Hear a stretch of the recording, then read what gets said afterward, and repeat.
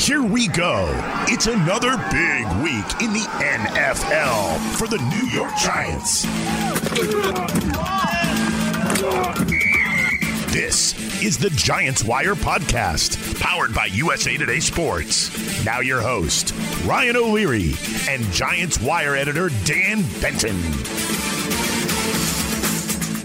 All right, welcome to another off-season edition of the program. And Dan, let's just jump right into it. It's been a fun kind of action-packed off-season for the Giants. This week, more of the same. Well, we knew they had to address the one that got away, Dalvin Tomlinson. I think that's the one player that he goes and signs with the Vikings for. It wasn't a lot of money. I think fans and even us on the show, we were a little confused about what they were doing there, but I don't know. Maybe we're starting to get some clarity, right? The Giants have signed a key piece to help replace Tomlinson and Danny Shelton, another well-known name around the league. This is a one-year deal. It's a 6'2", 335-pound behemoth of a man, right? That Joe Judge must know pretty well because Shelton was with New England when Judge was with New England. Right. Shelton played with the Lions last year, former first-round pick, and you put on Giants Wire that you think it's just a natural fit for Patrick Graham and what he wants to do on D. So I know you like this signing. Tell me about it. What do you like the most? Well, listen, like you said, after the first few days of free agency, we were pretty critical of Gettleman and the Giants. And even I said, I don't see what it is that they're doing, especially after they let Dalvin Tomlinson walk. So obviously it was key for the Giants to sort of replace that loss. And, I'll be the first to say, I don't know if they're going to replace that loss in terms of the locker room, having him as an NFLPA rep. Walter Payton Man of the Year nominee. There's a lot of loss there. But on the field, I kind of understand now a little bit more why the Giants were moving certain pieces in what direction and what it is they were trying to do. And ultimately what it boiled down to is they're deep along the defensive line. It was, the start of the show last year for them. And they kind of just wanted to reallocate, some resources in other areas, which they obviously did with Adoree Jackson and Kenny Golladay and some other big-time signings that they made. Obviously, a lot of money to Leonard Williams. And then they used, smaller amounts of money, lower-end contracts on, someone like Austin Johnson who could come in and play that role. He's familiar with Patrick Graham's system. And then they go out and sign a Danny Shelton, who's just your pure nose tackle, A-gap kind of, run stuffer. He'll move linemen in the direction that the play is flowing. He'll clog up lanes. He'll stop the run. He's not going to rush the passer in the same way that Dalvin Tomlinson was capable of. But that's why you've got players like B.J. Hill, a depth guy who's more than capable of rushing the passer, set the Giants rookie record for sacks a couple seasons ago. So, they're going to use multiple bodies to go in and replace Dalvin Tomlinson. And by doing that, it allowed them to go out and have the sort of spending spree that they had. It's a solid signing. It kind of fits with what it was they needed. And above all else, it opens them back up in the draft because that was one of the last remaining positions that they really desperately needed to address was that pure nose tackle. So with Shelton in tow now, they can really basically just cast a wide net when the draft rolls around. Oh, yeah, they could go a multitude of different ways, and we will talk about that here coming up. A lot of draft talk coming up later in the program, but one thing I'm a little worried about right now, Dan, is that there's a Lions to Giants pipeline forming. I don't want the Giants to become the Detroit Lions, right? I mean, Shelton, Golladay, they picked up Reggie Ragland, so I guess, that's just kind of a joke, right? We don't want to become the Lions, but they're picking up all the Lions' good players, I guess, or good free agents. So that's hey, listen, they brought in Kyle O'Brien as a senior executive from the Lions last year. So there's your connection to how that is flowing. And, granted, yes, I don't necessarily want to see the Giants become the Lions, but, in terms of the players they picked up, Galladay's a superstar, Plaxico Burress like wide receiver. Shelton comes in. He'll play that rotational nose tackle role, and Reggie Ragland he'll come in and compete for, an inside linebacker spot next to Blake Martinez. And, if he wins, great. If not, then it's quality veteran depth. I don't really want to see him poured on any further at this point. You pretty much cherry pick the best of the former Lions that are available. So, maybe move on to the next team. Yeah, that was my attempt at being funny. So speaking of funny, every time John Mara talks, I get a kick out of it, Dan. And you actually got a couple articles on Giants Wire out of this conversation or this interview he had with the New York Post. Yeah. So Mara, he's comparing Joe Judge to Tom Coughlin and Bill Parcells. And John, yeah, we love Judge, but he went 6-10 last year. But, he feels Daniel Jones is ready to help the Giants win a Super Bowl.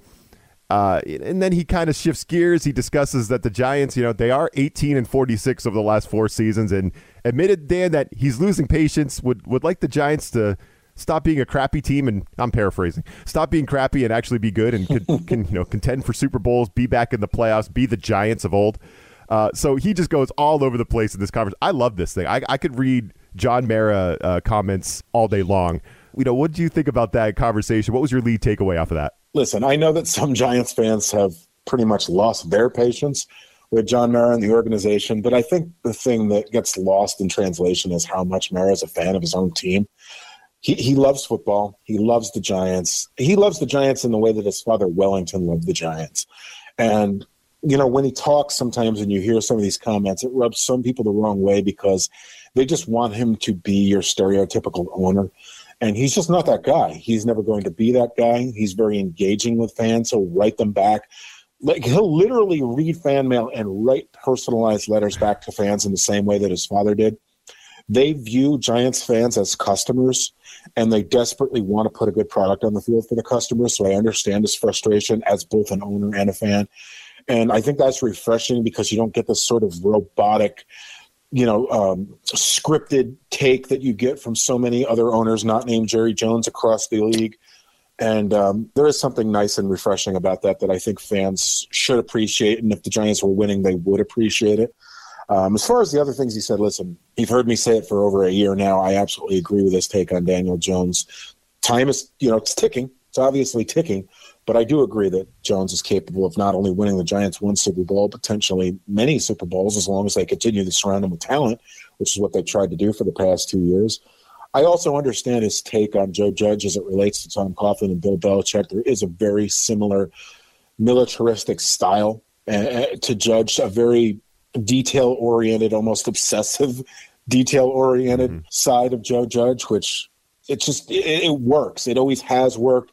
I know we kind of have evolved in the NFL to this belief where every coach needs to be a player's coach and every player needs to be coddled. And that's just not the way it is. They don't respond positively to that. We saw that with Pat Shurmur and Ben McAdoo, who are both considered players' guys, Shurmur in particular. And they're nice guys. They're good people. They're not great coaches because of that personality fault. And Judge doesn't have that. He's not an excuse guy like Coughlin wasn't. He's not an excuse like guy like Belichick is now, not excuse guy like Saban's always been.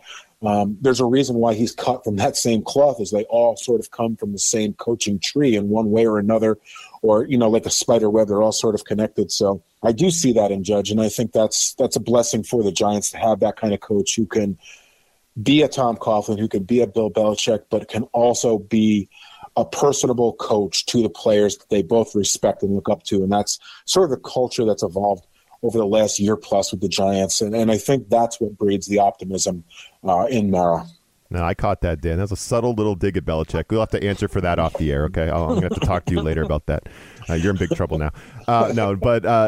Speaking of, being subtle, Mara he's putting a little bit of pressure on the team, right? He does have this great quote in there where he says, well, they can't call us cheap anymore. They can call us dumb, but they can't call us cheap, right? And so he has that cool little quote. And basically, he's not saying like playoffs or bust, but he's definitely upping the ante. Yep. He's not. Nobody's on the hot seat. He talked glowingly about Judge and Jones, as we talked about there. But look, the Giants have gotten basically straight A's across the board for their free agency, except for the Washington Post, right? They got the B for the Washington Post. Yeah, but it's stunning. But across the board, basically everyone's high on what the Giants have done in the free agency. Everyone's loving it, and the owners. He's talking like, look, the expectations, the bar has been raised, right? The expectations are high, and they should be. So I kind of like that. Just like a subtle little, just a hint. Like, yeah, he's talking like a fan, but at the same time, he's like, yo, but we better win. I don't think any of us are lost on the reality that if the Giants don't win at this point, heads are going to roll. It's just the way that it is. And I actually felt like, it was sort of a stern warning, but it also was with gloves on a little bit. He didn't come right out and say, listen, if this doesn't work out, we're blowing this thing back up. But let's just be honest at this point. The Giants haven't won in a long time. We're going on a decade now. And if they don't turn this thing around and this rebuild just continues to recycle and recycle and recycle, Mara's not going to have a choice. He's handcuffed in that situation. Gettleman's going to have to go. If Gettleman goes, Daniel Jones is likely going to go. The fear in that scenario is what happens to Joe Judge in that scenario, where a new general manager comes in and wants to have his own guys. And I think Mara desperately wants to avoid that situation. And I think that's more along the lines of what he was trying to express with that comment to his team, to his front office, to the general manager. It's like, listen, we're headed in the right direction, but you've got to put the wins on the paper now. Otherwise, my hand is going to be forced, and that's not going to be good for anybody, including the organization. So the pressure should be on the Giants now. It should be on Gettleman. It should be on Jones. It should be on Judge. You've got to win now. You've had 2 great free agencies in a row. You had a very good draft last year. You're in a great position to have another good draft this year, even with only 6 picks. There aren't any more excuses. You've got everything that you need to go out and function and win in an NFL that is built in a way that teams can turn around quickly. The Giants haven't done that in 10 years. So, yeah, I'm with Mara on that. You've got to win now. That's just all there is to it. After a very highly graded free agency period, now it's easy to forget that the Giants have the number 11 pick in the draft as well. And this is a good spot to be, considering that everyone's picking quarterbacks here in this top 10. So players are going to be sliding to the Giants. So Dan had this great article on Giants Wire of 5 potential rookies that could come to the team. They're all really good prospects. They're all different positions. What the hell could the Giants do at number 11? Who could be available? Oh, there's all kinds of names. We'll get to all that coming up next. So as we've been kind of hinting about, Dan, the Giants could go all kinds of different ways here at number 11 in this draft. Should be a lot of good players available. A lot of different kinds of players. I think we're kind of aligned on some of the players that we really like. But first of all, obviously the big news for the draft right now is the movement at the top, right? The 49ers making that move with the Dolphins to jump up from 12 to 3, and the price tag to move up. I don't know. Yeah. If for anyone who maybe if you're the Broncos at number 9 thinking about moving up to get into the quarterback mix, I don't know. That's a hefty price tag. Don't think you're going to do it given the talent that's going to be available there at 9, 10, 11. Right. No, thank you. So the Niners, the Dolphins, the Eagles, all making trades, kind of shaking up the top of that draft. It really looks like the top 4 picks could easily be quarterbacks, right? Because you get the Falcons at number 4 as well. The 49ers are picking a quarterback now. They basically admitted it. Shanahan and John Lynch, they basically admitted it in their presser. So quarterbacks just going to be flying off the board early. What do you think that shakeup at the top means? Like, how does that change things for the Giants at number 11, Dan? Well, it creates an interesting scenario. Obviously, some talent's going to drop to them now that they may not have otherwise had an opportunity to, select if they didn't move up. I think one part of the scenario, though, I would rather say the other part of the scenario is that if one of those quarterbacks or even 2 of those quarterbacks, for whatever crazy reason, and you never know what's going to happen in the NFL draft, sure, if they do start to slip down, it puts the Giants in this really, really interesting scenario where, as you mentioned, you saw some of the hauls that these teams are getting for these top picks because there is such a run in quarterbacks. It would put Gettleman and the Giants in this really interesting scenario where they could potentially trade back, get a monster ransom for that pick, and then still end up with one of these quality players. And I know people will immediately scream, Gettleman's never traded down in his life as general manager. Yeah, I know. But there's a lot of things that we've seen Gettleman do in the last 2 years that he's never done before. So, it's certainly a possibility if one of them or 2 of those quarterbacks do slip. And there's a part of me, and I think a part of a lot of Giants fans out there, that think that would, be more beneficial to them. But if that doesn't happen, they're still in a great position because, as we mentioned earlier, one, they basically can cast a wide net now because they've addressed most of their serious needs. And 2, with that run of quarterbacks at the top, they're going to have a pick of, basically anybody they want at multiple different positions. Seriously, yeah. And right. And now they could legitimately go best player available based on need. And that's the exact sort of scenario that you want to be in going into the draft. You don't want to be there at number 11. You're put on the clock and it's like, oh, we have to take either this position or that position. And a couple of the guys are already gone. They don't have to worry about that now. Whoever it is that's at the top of the draft board, that's their guy, and that's a great position to be in. No, there's no doubt. And you had this cool article about 5 rookies who could land with the Giants at number 11. There's all kinds of great names on here, names that people that are paying attention to mock drafts are probably hearing all the time.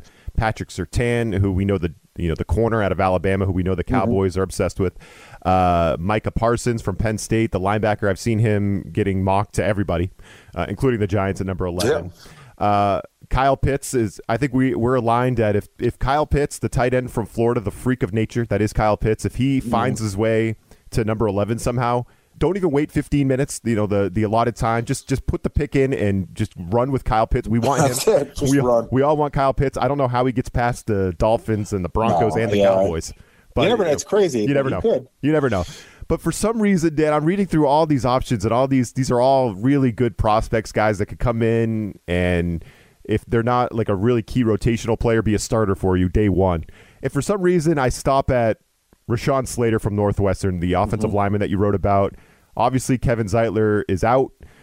This kid can play. He projects as a tackle, but you could play him at guard if you need to. I mean, he could play inside. He could play outside. He's very highly touted. He's supposed to be the best offensive lineman on the board. So, yeah, if they go with Slater, fine. Like, I'm on board with it for some reason. Like, for some reason, I'm on board with an offensive lineman at number 11 with all these talented players available. I'm, like, talking myself into offensive lineman.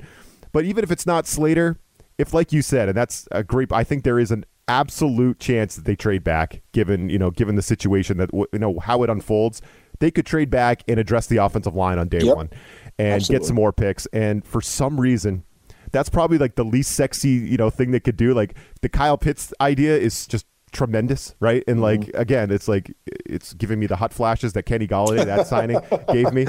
Like the Kyle Pitts to the Giants, and you pair him with Evan Ingram, and now you don't have to worry about the Ingram thing. And either they become this elite tandem, or you have your guy and you can let Ingram go finally and move on from that finally if that thing continues. But for some reason, Dan, I'd rather have the offensive lineman. So you tell me if I'm crazy, but why do I want the Giants to pick, the O lineman and do the, the least sexy thing they could do on day one? For some reason, that's where I'm at right now. Well, I think that is a logical choice because, listen, we've watched the Giants address most of their serious needs. They have two remaining as of right now.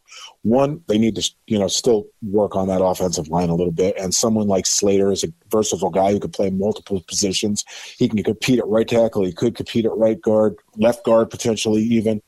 So he gives the Giants a lot of potential options. Also, as you said, they could trade back for the first time in Gettleman's career as a general manager and then still end up with a quality offensive lineman plus additional picks. And, with only 6 picks in the draft, the more you can get for this year and even next year, the better off, the team is. The other side is they need an edge rusher desperately, and there are plenty of those, and it's sort of the same scenario. Like with the quarterbacks, eating up the top of the draft boards and so many teams, positioning themselves to go after some of those quarterbacks, it's going to mean that several of those quality edge rushers are going to start to fall and slide a little bit, which again puts the Giants in a position where they could trade back, still land one of them. So whichever one it is that they're targeting, if they're targeting one of those two positions, they're in a great spot to either, pick whoever is on the top of their draft board at either of those positions or trade back and then pick whoever's at the top of their draft board out of who remains at those positions. So, neither one, edge probably more so than offensive line, is a little bit flashier. Neither one of them is going to light the world on fire like a Kyle Pitts would, or, even like a Patrick Surtain would, or something along those lines. But the Giants don't have to be flashy. They don't have to be splashy. They don't have to be extravagant in this pick. They just got to do whatever it is that makes this team better. And ideally, it's going to come at one of those two positions. And one of the other questions that I frequently have been answering lately is, why would the Giants even dare to consider someone like Kyle Pitts or Patrick Surtain for that matter, considering they're suddenly deep at both of those positions? And as a longtime Giants writer and a longtime Giants fan, I'm constantly reminded of things like, David Wilson and Victor Cruz and Hakeem Nicks and all of these great deep positions they have that get damaged by a top-end player suddenly getting hurt. And you can never have too much talent in any position, especially key positions in the NFL, because chances are someone's going to get hurt at some point. You never want to see any kind of career-altering or career-ending injury, but the Giants do have a history there with a lot of players at running back, at wide receiver, at cornerback, and these are consistent issues for the team as the years go on because of injuries. So I kind of don't subscribe to that notion that, they shouldn't draft one of the top players at that position because they're deep, especially at a position like tight end. You've got Evan Ingram, who's going into the last year of his deal. You've got Caden Smith, who's got 2 years left. You've got the veteran Kyle Rudolph, who signed a 2-year deal. So it's not like these are all long-term contracts and they've had this, this long-term plan at these positions. They don't necessarily. And with someone like Kyle Pitts, you give yourself a loaded room for 1 year, but after that, it gives you kind of the freedom to move on from an Evan Ingram if you want to, or a Caden Smith if you want to, or a Kyle Rudolph if you want to, and then you still have that top-end talent at the position a year from now. So, like I said, I don't subscribe to that theory that they shouldn't draft at one of those positions because they're deep. You take whoever the best player on your board is, and that's it, period. Yeah, and they're in that position, right, because in this article about the 5 potential rookies they could take, you cover inside linebacker, corner, O-line, tight end, and edge, right? So it's 5 different positions. So you called it a wide net. They could cast a wide net, Dan. That's what it is. We have no freaking clue what the Giants are going to do, which makes this draft really, really fun. But yeah, I think it'd be interesting to see Gettleman be super aggressive in free agency and then trade back in the draft. Like that would be that would be different, right? So that would be fun. That would be a cool little change of pace. I like that thing. But again, I'm all in on the offensive lineman unless Kyle Pitts is available. If Kyle Pitts is available, then forget about it. That's the guy we want. Yeah, absolutely. I agree with you 100%. And, for me, I'm looking at what the Giants have now at corner with Bradbury, and they just signed Adoree Jackson. You still got Jabril Peppers, Logan Ryan, Xavier McKinney. Like this whole crew, why would you bring in Patrick Surtain? Because he's a freaking potential stud. That's why, right? So you just bring him in. I agree with you. So as I continue to just talk through all these different names, and yes, the edge rusher I saw touchdown wire had the Giants trading back and taking Kwity Paye, who's supposed to be a freak of nature from Michigan, an edge rusher guy. So there's all kinds of different ways the Giants could go here, but I think as I talk through this, Dan, I just have no freaking clue, and that's what makes this fun. This is going to be a fun draft.